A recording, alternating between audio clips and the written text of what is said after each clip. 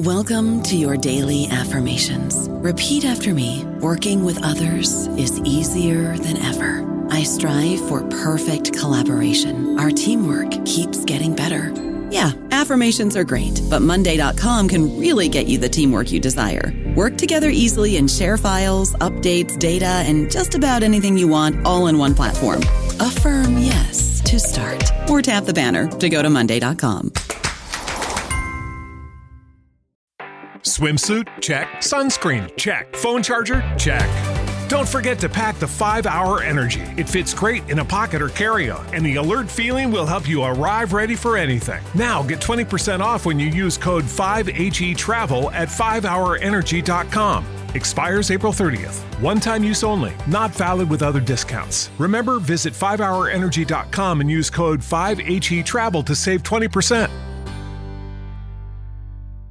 Hello, everybody. This is Marshall Poe. I'm the editor of the New Books Network, and I'd like to tell you that we have a new and improved website. It has 2 new features that we think you'll love. One of them is a vastly improved search engine, so that when you type in keywords, you'll get a bunch of episodes really quick. The other is the ability to create a listener account. And in that listener account, you can save episodes for later listening. So you can create a kind of listening list. We think these features are neat, and we think you'll enjoy them. Please visit the site today.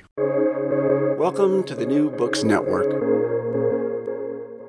Hello, everyone, and welcome back to New Books in History, a channel on the New Books Network. I'm Jana Byers, your host, and I'm here today with Angela Firkus, professor of history at Cottey College in Nevada, Missouri, to talk about her new book, America's Early Women Celebrities. The Famous and Scorned, from Martha Washington to silent film star Mary Fuller, out this year, that's 2021, with McFarland and Company. Hello, Angela. Hi. It's actually Nevada, Missouri. Of course it is. You know, I lived next door to Nevada, Iowa. Yeah. So I should have known. So how are things in Nevada, Missouri right now? Things are great. Yeah, we're back in the classroom, even though we're social distancing and masking, and we've been able to avoid any big outbreaks. So it's been good this semester.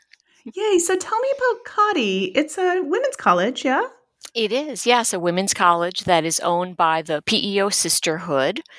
And we have 4-year programs as well as some associate degree programs. Oh, that's wonderful. I'd love to teach at a women's college. That sounds so delightful. Excellent. All right. So our first job here is to place your current work in your academic trajectory. And I'm looking at your CV, and I see a lot of work on labor in the Progressive Era, kind of in the middle of the country. So, like, for instance, Little Lives Saved, C.J. Nordmeyer, Missouri's Child Labor Crusader, Joplin Threatened with Silence, the telephone operator strike of 1902 to 1903, and agricultural extension and the campaign to assimilate Native Americans of Wisconsin, 1913 to 35. So this shows a particular pattern. But this book seems to extend beyond your usual scope, time-wise. So tell me how you came to do this book. Well, you're right to point out that I've had many different interests in my research. It's not really the best way to become a scholar that's recognized in any particular field, so I realize that.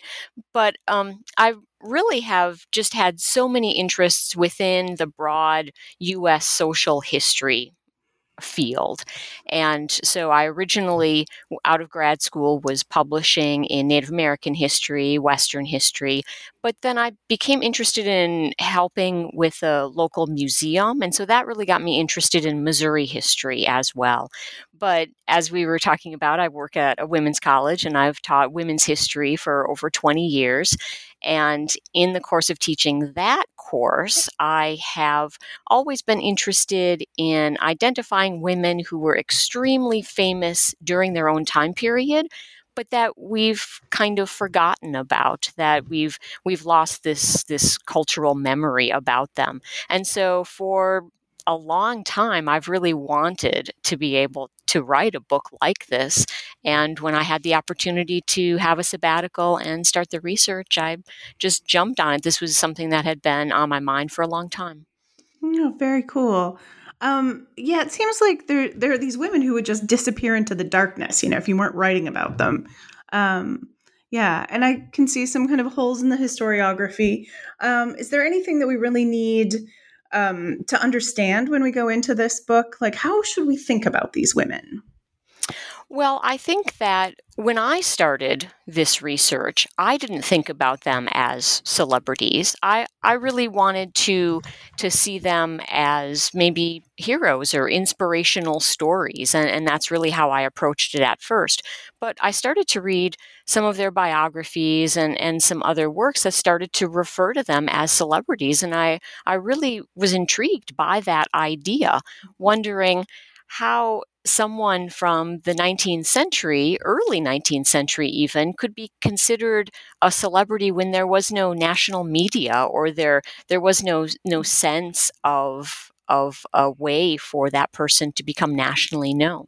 So I was intrigued by that idea of celebrity, and I really went back. So I think that readers can approach this book without really having any other sense than just an interest in who the women are and why they sought this kind of notoriety. You have a wide variety of sources, material culture, visual sources. So, can you tell us about that? What did you use? Well, always when I was trying to frame a chapter, I started with the biographies, the possible biographies of each of the women, and then went to any autobiographical or collection of letters that they had. But then trying to get the fan perspective, trying to understand how they were seen by both the media that existed at the time as well as their fans, I went to periodicals and newspapers and did a lot of searching of that image in that kind of a way too. Yeah, it seems like there would have been a lot of what my advisor used to call looking for needles in a stack of needles. Like, yeah, there are just lots of. I can see a lot of time with newspaper collections. Our old friend, the microfilm reader. Actually, it's become so much easier now with the Library of Congress having the Chronicling America series, which is a database that's online that you can search, which has hundreds of newspapers, and then also things like Google Books, where you can search periodicals from this early time period too. So I'm not saying that it was easy to find this stuff. It was some days I did feel like I was looking for needles among needles, right? But it much easier than going to the microfilm. Yeah. Yeah, the whole digital humanities is a game changer. Not for 17th century Italian scholars, but that's our own problem. Yeah. It's an Italian specific issue. Okay, so the other question that I think, like before we talk about a couple women, I want to get at is like, how do you define celebrity? Like, what did you use to determine how famous these women were? What are the pre-modern markers? Yeah, that's a great question, and I think that this period that I look at up to about 1920 is really fascinating because most people would assume that you don't really get celebrities until you have Hollywood. Right. And so it was a good ending point for my book because you don't have to convince anybody that a movie star is a celebrity. Right. And so really the biographies that I looked at and the history of celebrity that has been pretty vibrant over the last 10 years really points to three things, right? So it is the star herself who has to want to really promote herself in a large way. I mean, people can be famous by accident, but you're not going to maintain that kind of level of fame just by accident, usually, right? So the person herself has to want to be a celebrity. And then there has to be some kind of recognition by media of some sort, right? There has to be some kind of publicity campaign for this person, because otherwise it's really difficult to maintain that kind of position in front of the public, right? And then you have the fans, right? So you need to have all three legs of this stool, as some of the historians are talking about. And so for me, what I really wanted to do during this book, is to find women who really did then pursue this idea of a relationship with their fans. And so that's the way that I try to pursue each of the chapters, is to look at what was the woman's situation, why did she want to be famous, and then how did she foster this relationship with her fans and anti-fans, right? So some people who didn't like these women, they were just as avid in showing that as people who really loved these women too, right? And I guess for me, I put the media almost in that same category of fan and anti-fan, because it's the editors of these newspapers who decide which of these women to promote or which of them to criticize or not. And so yes, there's a three-legged stool there, but I in my book, I kind of put the media more in with the fan and anti-fan. So for me, that was my definition: a woman who has fostered a relationship with fans in order to maintain a celebrity status. And I'm thinking about how we get at how fans are feeling, right? We can see how the media portrays. There are a few just really ridiculous episodes you talk about in the book, which we'll get to in a minute. But how can you tell how someone's reacting to her? What are you reading for that? Well, that was obviously the most difficult part. I really hoped that I would be able to find more of the fan voice for this time period, but I was working with things that other historians had uncovered. And so this is something that fan studies is very popular, and there are a lot of people who are looking through diaries, looking through letters, trying to piece together what people were saying about celebrities. And so I was able to use a lot of those secondary sources so that I didn't have to then go to those primary sources myself.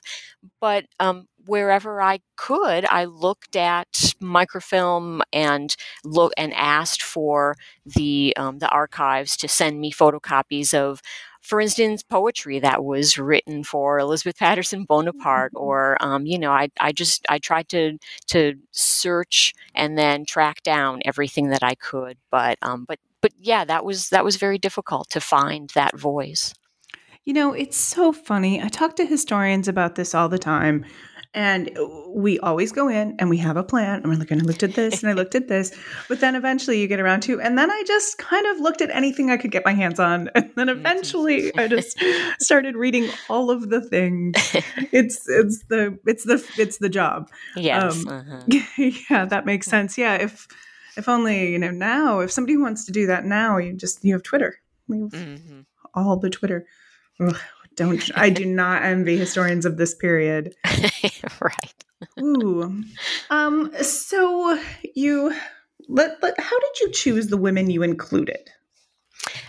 That's a great question too, because obviously there's very famous women, celebrities of this time period that I was not able to fit into the book. So the way that I started was I looked for the women for each of the time periods and had kind of a list. So the book is chronological, so I started with the colonial period, and I thought about, so reading biographies and seeing whether other people had termed them celebrities and whether I could use that or not. And so for every list, for every chapter that I had, I tried to see if there was some way to connect the two women. So if they were contrasts in some way, or whether they had some, and this I found more than I thought I was going to, some uncanny meeting or connection that I had no idea about previously. And so I wanted to highlight two women who had some kind of a connection. And then to also, for each chapter, have some additional theme that demonstrates something interesting about early celebrity. And so it was hard coming up with the people for each of the chapters, but it was a very fun process to go through. Yeah, I can imagine. And so you have 9 separate chapters, and most of them follow the pattern of chapter 1, Phyllis Wheatley and Martha Washington, Symbols of Genius and Amiability. And then like chapter 8, which is Annie Oakley and Women of Action, That's so Yeah. many cool women. um, you can see the two women and how they connect, and it allows you to go into a bit of depth about them, and then tell a story wherein you extrapolate a little bit more and tell us a bit about the period as well. hmm Yeah, yeah. So of course, for the women of action, so many of them were only famous for a very short period of time, and so Annie Oakley was celebrity, Mhm.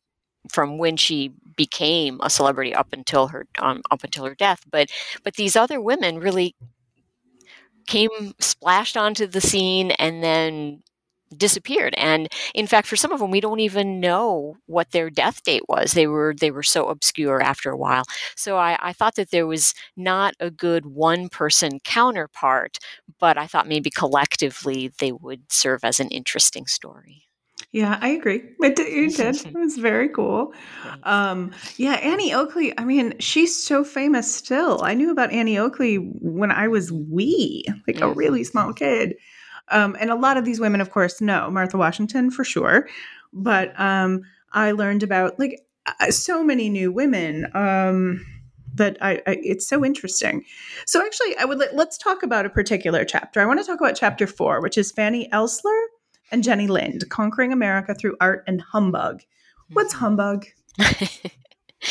um, Humbug, it was really a word that had been used for a long time before that. And it basically was used as a word meaning that someone had really pulled the wool over you, right? That they had convinced you of something that was not true.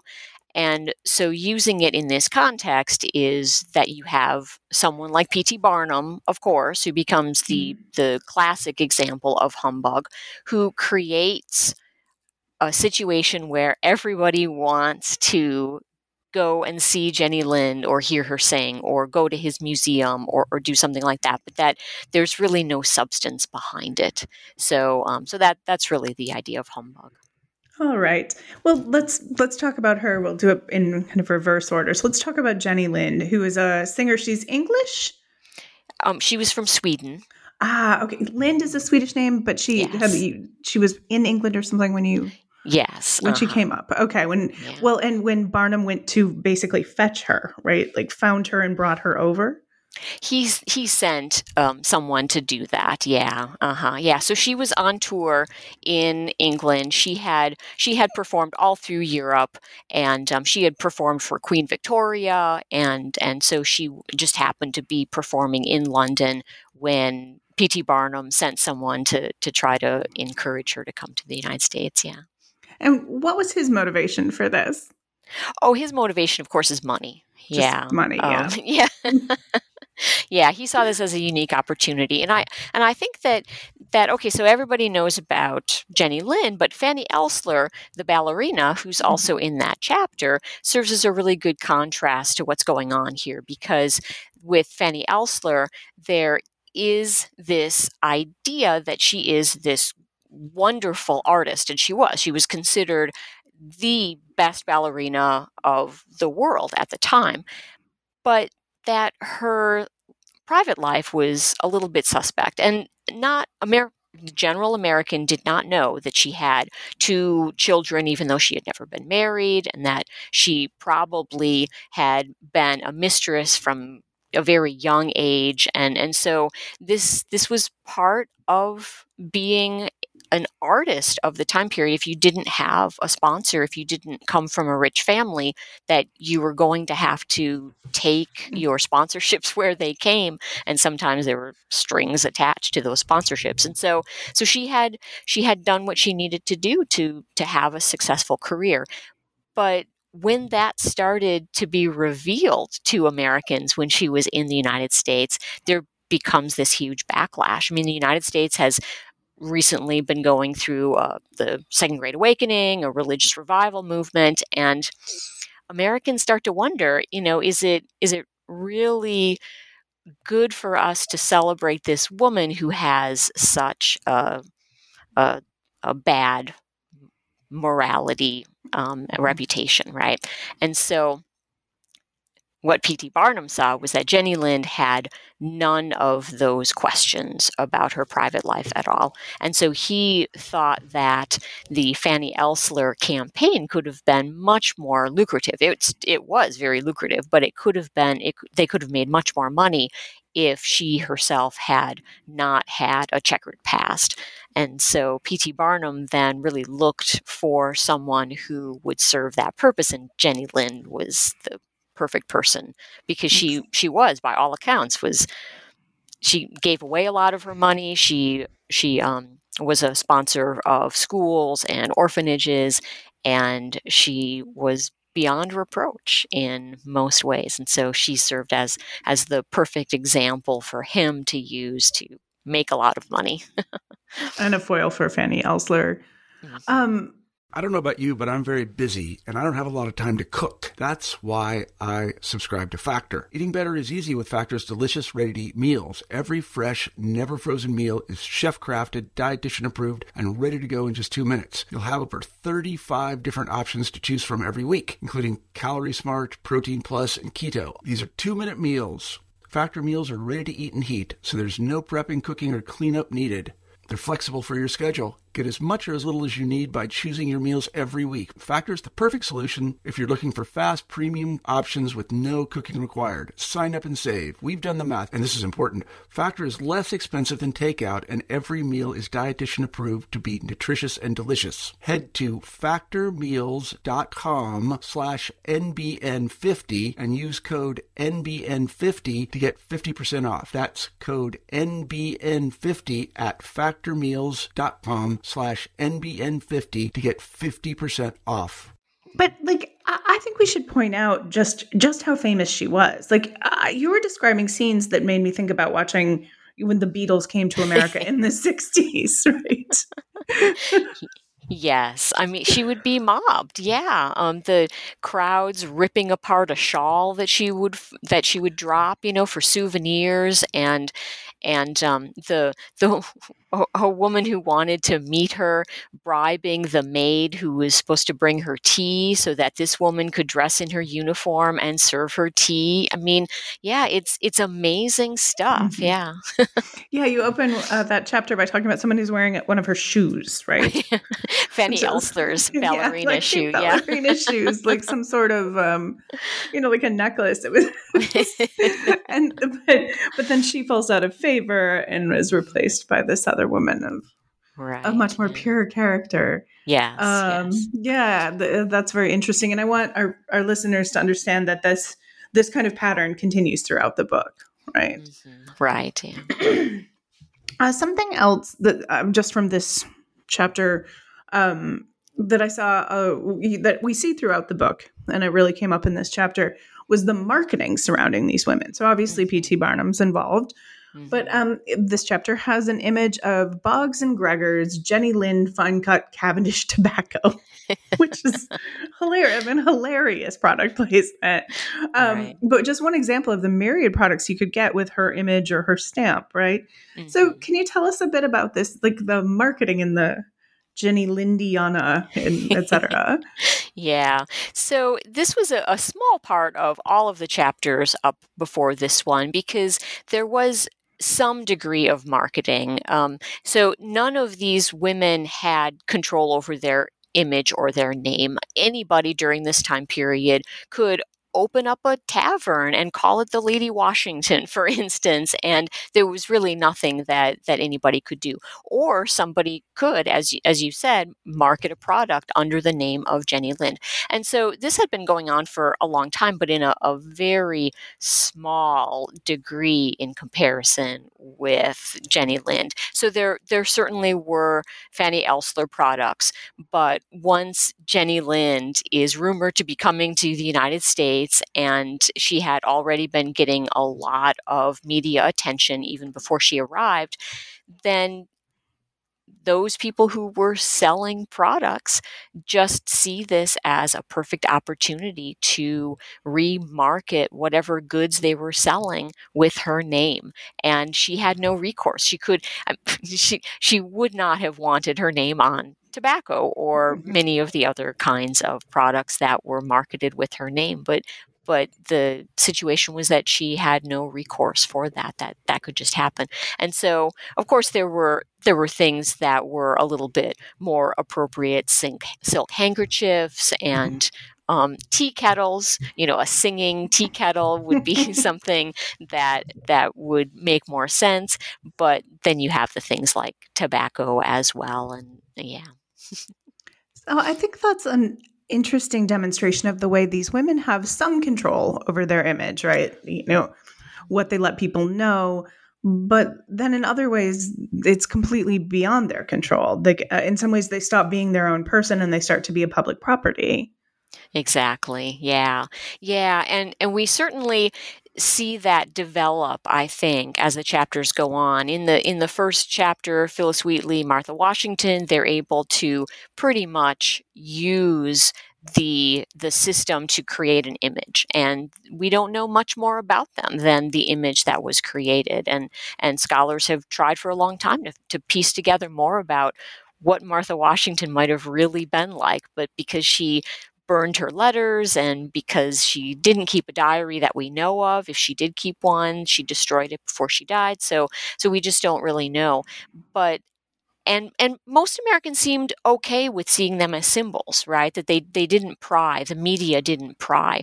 But we see that breaking down until, as you say, with this chapter with Jenny Lind and Fanny Elssler, people just want to know. And so the stories come out about Elssler's past, and she loses control over that. She has no way to be able to prevent that from coming out. But then subsequent women will see an opportunity to create a public persona that then will satisfy the curiosity of the public so that they can keep their private life a little bit more secret. It doesn't always work, but it's certainly something that they try to use. Yeah. Well, and the idea of the creation of a public persona as something that you will do, which is now an essential part of celebrity. Exactly. Even like celebrity, I'm making air quotes, listeners, just like the idea of creating a work persona. There is the person you are in front of your students is a different than you are here. And you have limited control over that as well. It's interesting, though, because with these women, there is the commodification. There's like this marketing that happens. And it seems like there's a lot of women who have to deal with men, right? Like I think that's a really banal statement that applies to all of human history, isn't it?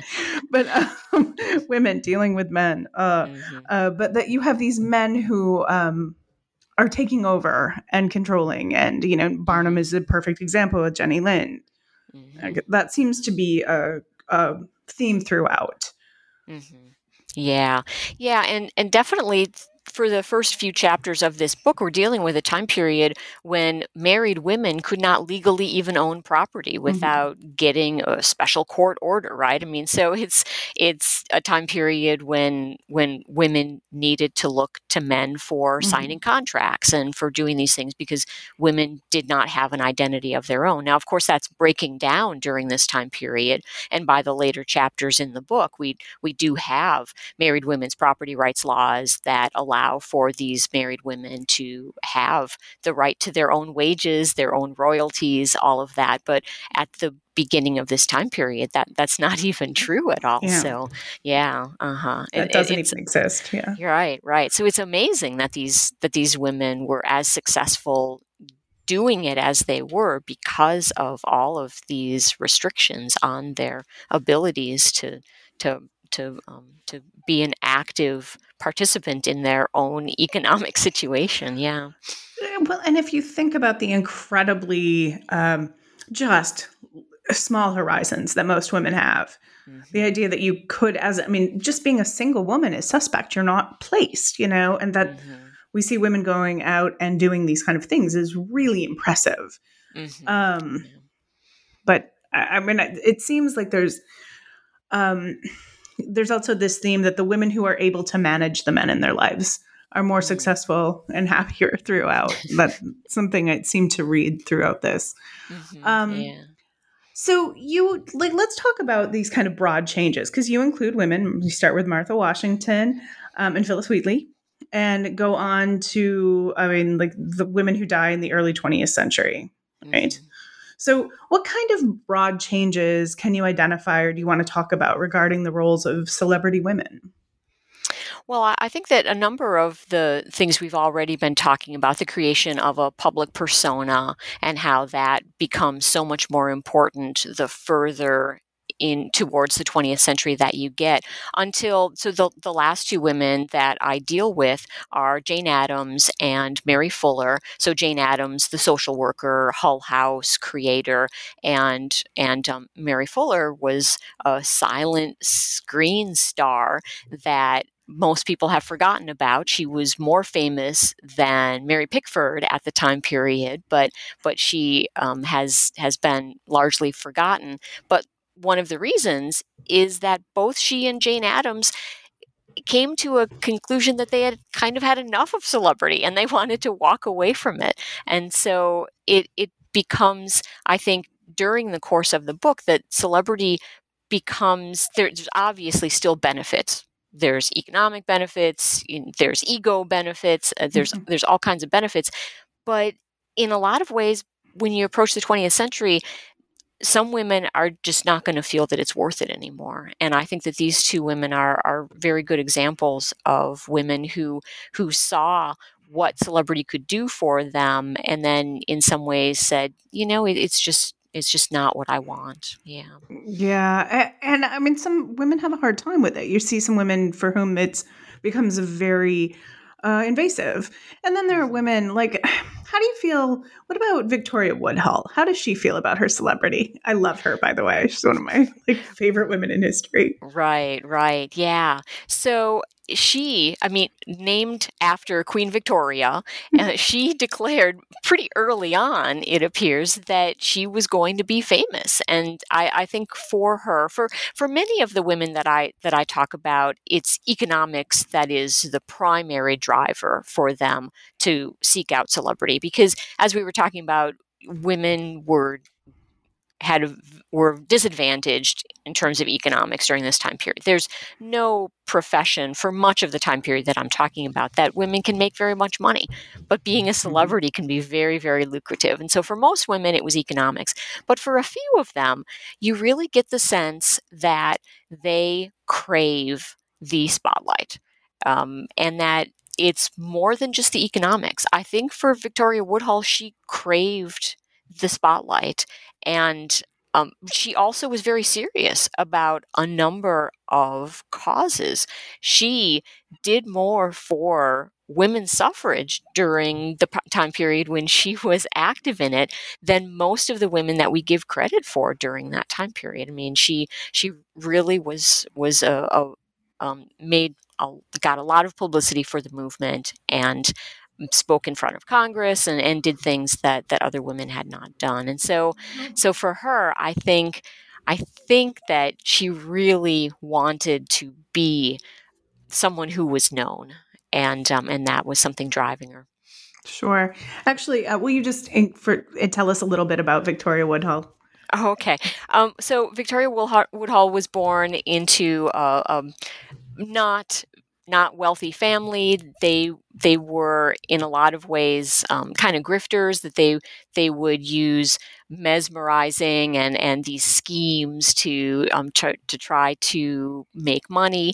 And Victoria Woodhull tried to escape that by marrying a doctor very young, but her husband ended up being an alcoholic and was not going to provide the kind of lifestyle that she craved, which would be a more comfortable lifestyle than what she had been raised in. And so she realized pretty early on that if she was going to have a comfortable lifestyle, she was going to have to provide it. And so she ends up going to New York with her sister, and her husband is there too, but he's not part of the scheme. And then she remarries, so she has a second husband after divorcing the first one.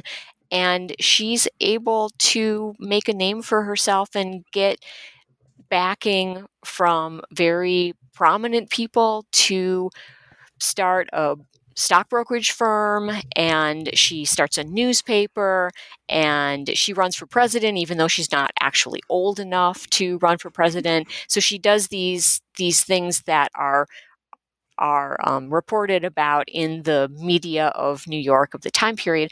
But then she's also doing some of these very serious things, like I said, the women's suffrage work.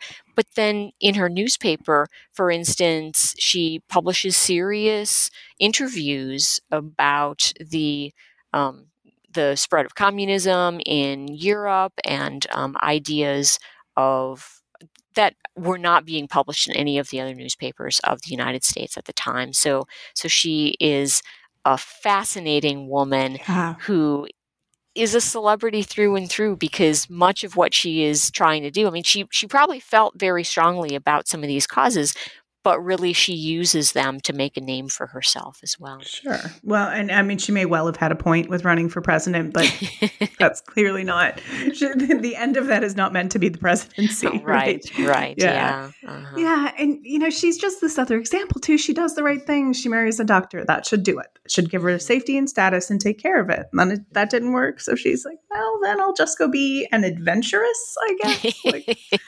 Fair enough. Yeah. So she's probably my favorite woman you talk about. Who's your favorite? Or do you have a favorite? I mean, you must. I have many favorites. Yeah. Well, one woman that I really enjoyed spending time with is Paiute Native American woman Sarah Winnemucca. I obviously knew about her, but I didn't know very much about her. And so I took the opportunity to read her book and many of her articles, and really came to admire her strength and her wry sense of humor. She had a wonderful sense of humor that comes out in all of her writing, and the amount of just animosity that she gets in the press because of her race is just incredible. The kinds of things that were published about her. So for her to continue to speak out for her tribe and for other Native peoples in the face of all of this negative press was really heartbreaking in a way, but also inspiring that she was able to look past the negativity and really try to do good for her people. So I really loved her. As we already talked about, the women of action are just amazing. The bicycle racers that were at the turn of the 20th century performing on these closed banked tracks where the speed that they were racing was incredible without any kind of protection, and how injured they would get. And so the tightrope walkers and the balloonists and all of those women were extremely interesting to spend some time with. Yeah. And that whole kind of that like the freak show kind of thing, the Wild West shows, like that's a very interesting moment in American history, well, in world history, there, and how the women doing these utterly unwomanly things becomes so moving. Right. Yeah. So Sarah Winnemucca, you pair her with Sojourner Truth. How did you make that decision? Well, I knew I was going to want to try to get Sojourner Truth in the book because she's someone that I've known about for a long time. And in the context of that rewritten speech, so most people who know about Sojourner Truth can say that, she gave that speech about "Ain't I a Woman," right? And so I kind of wanted to explore and to reveal the creation of that speech, which is not very factual, and that she didn't use that language, and that speech was rewritten by a white woman, and words were put in her mouth. And so that was one of the things that I was really intrigued about. So I was trying to see how race fit into this story, because clearly we've been talking about white women whose parameters were rather narrow in terms of what they could do. But for a woman of color during this time period, much narrower, right? Mhm, And so, right. I really wanted to look at race in this context, and Sojourner Truth was an obvious person. But what I wasn't expecting was to find that humor was so much of the way that she presented herself. And so using a very wry sense of humor to get very very bold statements across to white audiences in a way that would make them chuckle at something that was very biting, very, very critical of American society. I thought that was a fascinating technique that she used. And so I started to wonder if maybe humor was something that I could explore. And it didn't take very long at all to find that a lot of historians had already been talking about Sarah Winnemucca in the same context, in this sense of using a wry humor to get across very critical comments about American society and how it was treating the Paiute people or other people of color. Mhm. And so Yeah. that's how that pairing came about. Yeah. That's interesting too, right? The way the way people without power. I mean, that's one of the things that we're always talking about when we're doing gender history. But here, the way you use your limited power, how you Right. control the small little bit of power you're able to handle. Right. Yeah. Very cool. Is there anyone you dislike? Any of these women you kind of are tired of? Um, you know, I really did not. I enjoyed spending time with every single one of them. I was able to keep them within their context. I'm sure that I wouldn't be best friends with some of them because they're all very driven, right? They're all very, very self-centered in a way because they had to be, right? Because they needed to pursue this avenue in order to make money. But I guess one person that is very famous that there has obviously been some reevaluation of is Harriet Beecher Stowe. And I did see how she tried to use Sojourner Truth's image to make a bigger name for herself. So some of her stances, I mean, she was obviously very important because of Uncle Tom's Cabin, but she seemed to have some racial ideas that made me dislike her in some contexts. So, yeah. Yeah, that's fair.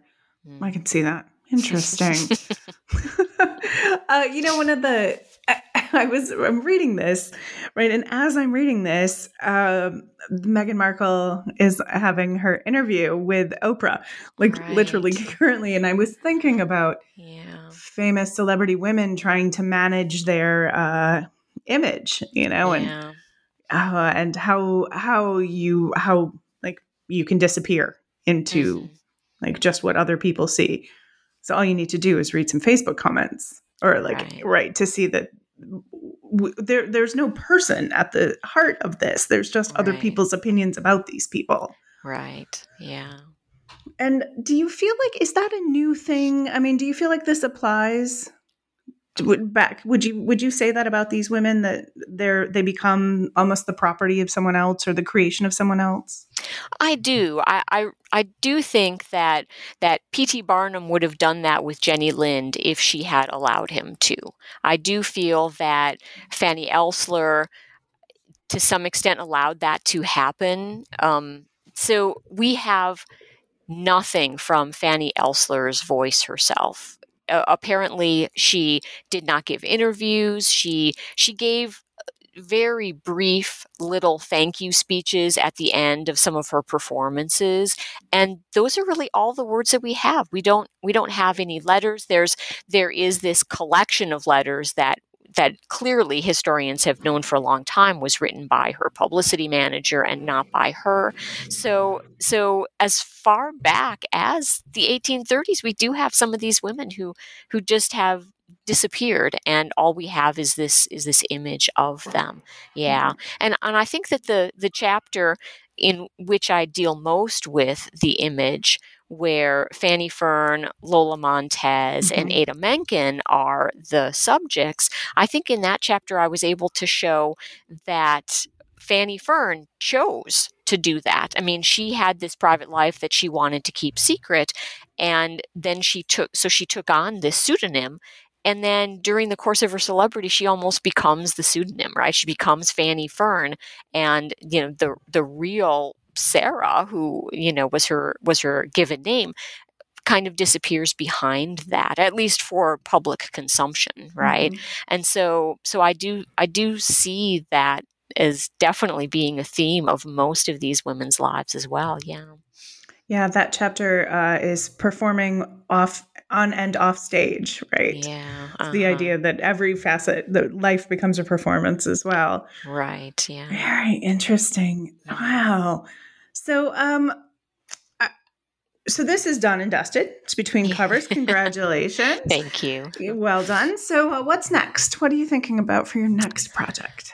Well, I'm actually continuing on this a little bit. So I teach a class on American women celebrities, and so I wanted the students to have a possibility of publication, and so I started a blog, Women Celebrities Remembered and Forgotten, and I published some of the stories on the blog, but I've been publishing some of their articles about celebrities that I didn't get a chance to talk about in the book. And so that's keeping me busy right now. I really have not decided on a next research project at all. I'm pretty content to play around with this and to help the students to do some research in this too.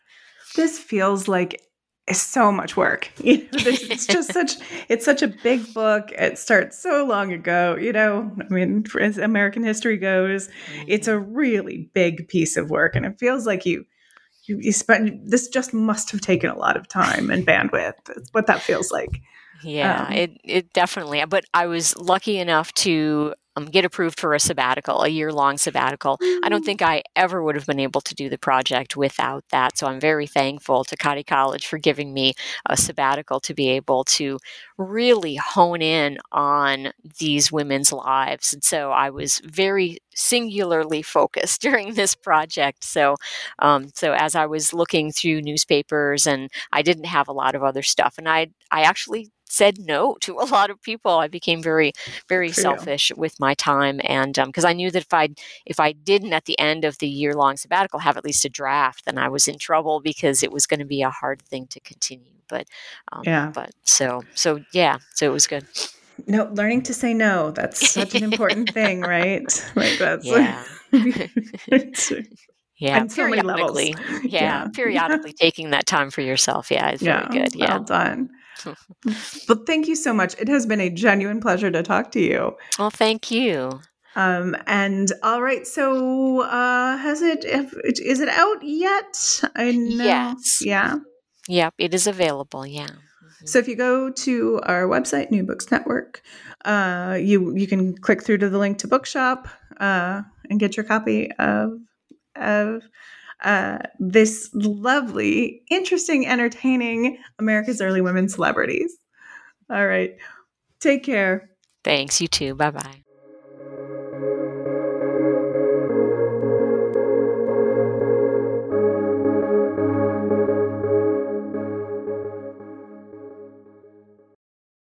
With the Lucky Land Slots, you can get lucky just about anywhere. This is your captain speaking. We've got clear runway and the weather's fine, but we're just going to circle up here a while and get lucky. No, nothing like that. It's just these cash prizes add up quick. So I suggest you sit back, keep your tray table upright, and start getting lucky. Play for free at LuckyLandSlots.com. Are you feeling lucky? No purchase necessary. Void where prohibited by law. 18+ terms and conditions apply. See website for details.